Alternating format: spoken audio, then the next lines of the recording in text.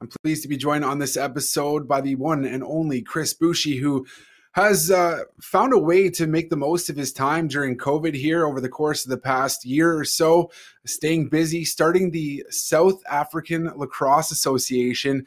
And I want to talk to Chris a little bit about last season in Halifax, the inaugural season, and then the return to play, which should be happening in November, which we're all looking forward to. So Chris, welcome to the show here. Thanks for taking the time to join us. Thanks a lot for having me. I'm glad to be on here. Chris, I didn't want to, ruin anything before, because we have a little bit of a chance to chat with one another before we actually come on here. But you and I think this is the first time we've actually spoken. We have something in common. We're both graduates of Queen's University in Kingston. Oh, wow. I had no idea. When were you out there? I graduated in 2011. So I think you were 2018? 2019. Yeah, I just started high school in 2011. Gotcha. Crazy.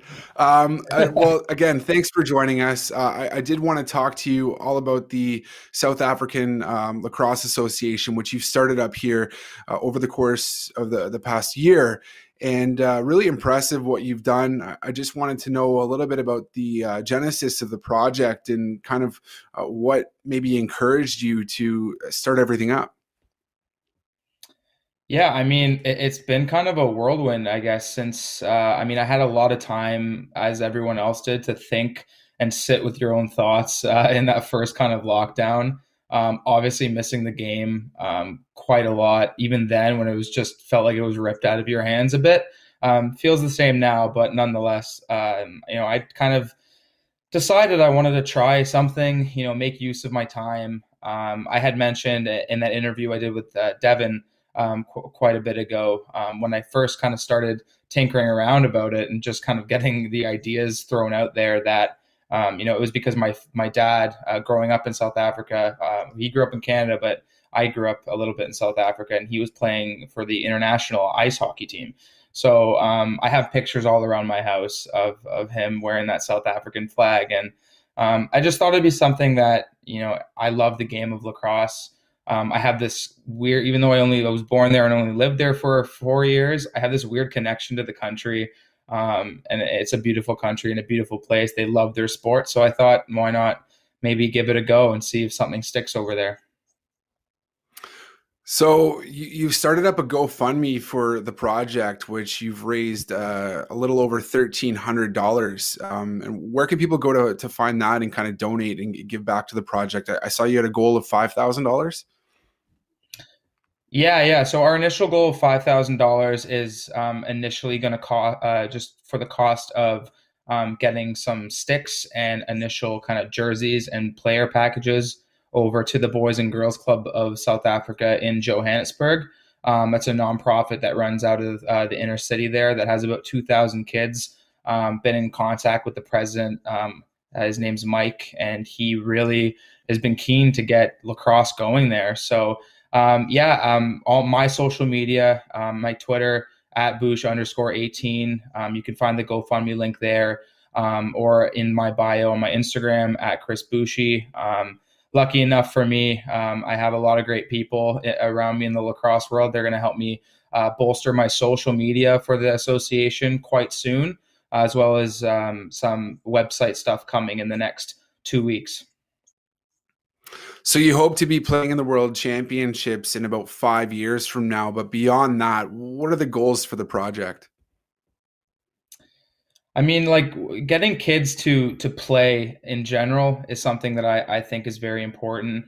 And I mean, anybody who kind of wants to grow a sport, not just lacrosse, will tell you that, yeah, it's great when you want to have, people represent the country, but it has to start from really good, sustainable grassroots development programs. So I think what's important for me going forward is to really think critically on how to get sticks in hands down there, but keep sticks in hands, without having all the other, socioeconomic divides that come at play when you start growing something, especially in a country like South Africa. There's such a diverse group of people in all different social classes, racial racial backgrounds. It all comes into effect once things get a little bit too big for their britches. So really having a good, solid idea in mind on how to keep things perfectly at the grassroots level and help it grow from there. Now, I would imagine that the fact that you can't actually get to South Africa right now would prove to be a bit of a roadblock. But are there any other roadblocks that you might have encountered so far that have just kind of been tough to get around, and maybe you need some assistance with? Well, I mean, for one, call a spade a spade. Yeah, I can't get over there anytime soon. I mean, with regards to the pandemic, it's gotten quite bad over there. Obviously, having a job over here, it's quite difficult to take the time off where you want to be able to stay there for a month and not only just your 2 week vacation that you get. So that's a roadblock. I do have some great people down there that are a part of the association that have played lacrosse, played at university levels out in the UK, but now live in South Africa. So they're very, very comfortable taking the reins where they can down there. Some other roadblocks that I could think of initially also is shipping. It's very expensive to ship things down there. So I've kind of had to, get around some loopholes with regards to anybody manufacturing stuff down there, that I could maybe get some jerseys done down there so I don't have to ship them from over here. But nonetheless, lacrosse sticks primarily are going to be coming from over here. So that's a huge roadblock, not undoable, but it's very possible for me to kind of work around them. Yeah, I mean, you've done a great job at working around them. I mean, you have been quite resilient. You've managed to use technology to kind of connect with lots of people out there. I saw you got in touch with your director of finance. It was over Zoom. Yeah, I mean, so my dad had some contacts from South Africa in the sports world down there because he played for their world championship hockey team for multiple tournaments, and then coached their U18s for a bit. So he had some contacts. One of his friends in the hockey community, his son runs the hockey programs out of Pretoria, ice hockey programs. They say field hockey over there. They just call that hockey. But he was kind enough to hop on board as my director of development, because he's helped develop hockey down there. He knows the ins and outs of some obscure sport in a new country that can help make things a bit better for me.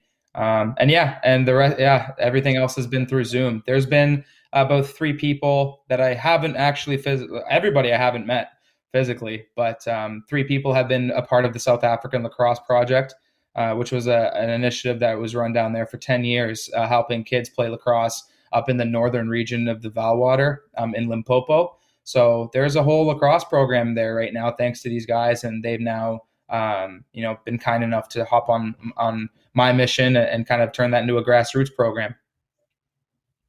So what was it? I know that lacrosse in South Africa, they've made attempts before in the past. What was it that stopped it kind of back then? I think the way the South African Lacrosse Project went, it was just a passion project. It was more around charity for children, and the lacrosse was kind of secondary. So naturally, the 2 brothers, Kip and Harrison Hart, and their mother out of Towson, they started it, and it was just time for them to hang it up. And with respect to them, I think people get older. They were kind of entering their mid-20s, late 20s, and they have to settle down. And it's just a great thing that they started. And I think that it allowed me to actually build off of what they were able to do. I have that connection to South Africa, so it's nice, and it was nice of them to help me through the beginning stages. I've been speaking with them, I guess, through the first 3 months of me developing the association. They gave me some tips and tricks of the trade on getting lacrosse, on how to weave around some obstacles, at least socially, down in South Africa. So they've been tremendous help even after they've hung up that NGO.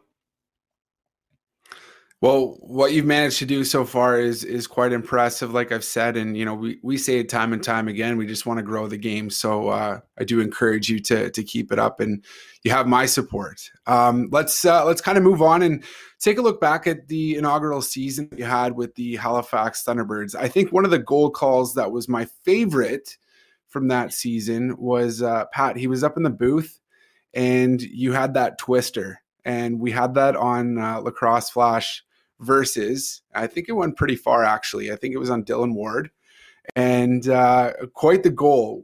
What was it like suiting up for the team that season? I think the crowd went absolutely nuts after that goal.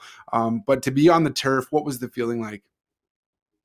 And I should have Well, said, I mean, to cut you off, sorry, I didn't even say the call was bad and bushy. So sorry for not getting to that point there. yeah, I mean, I have to give credit to Pat. That was definitely, I definitely didn't leave my social circle for at least until it's probably still running around. It gets thrown at me every now and then. I'm just like, oh.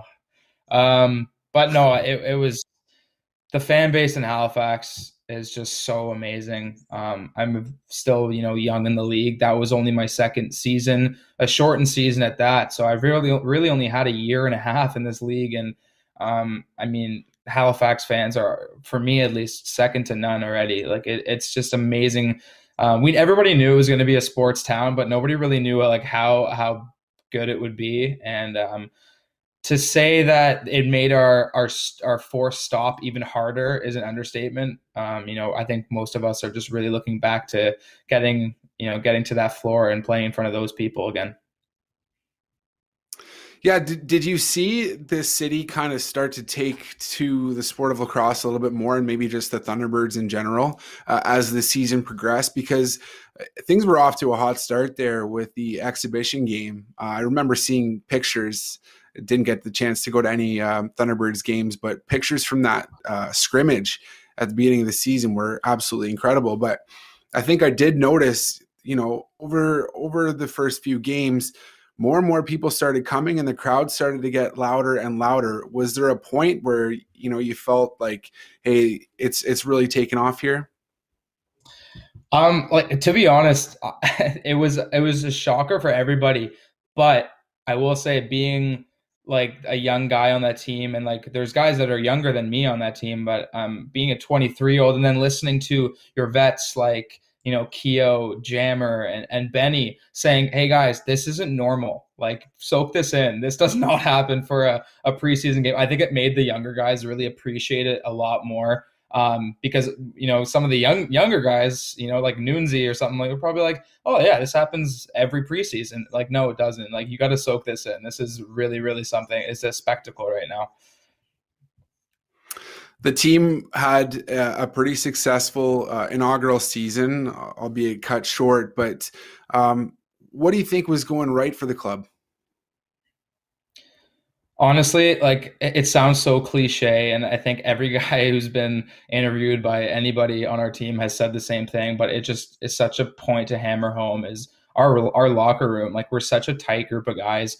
We virtually still like talk every day. Granted, it's probably most people just random jibber jabber and bickering back and forth about other sports and whatnot, but nonetheless, like, we still get a good banter going.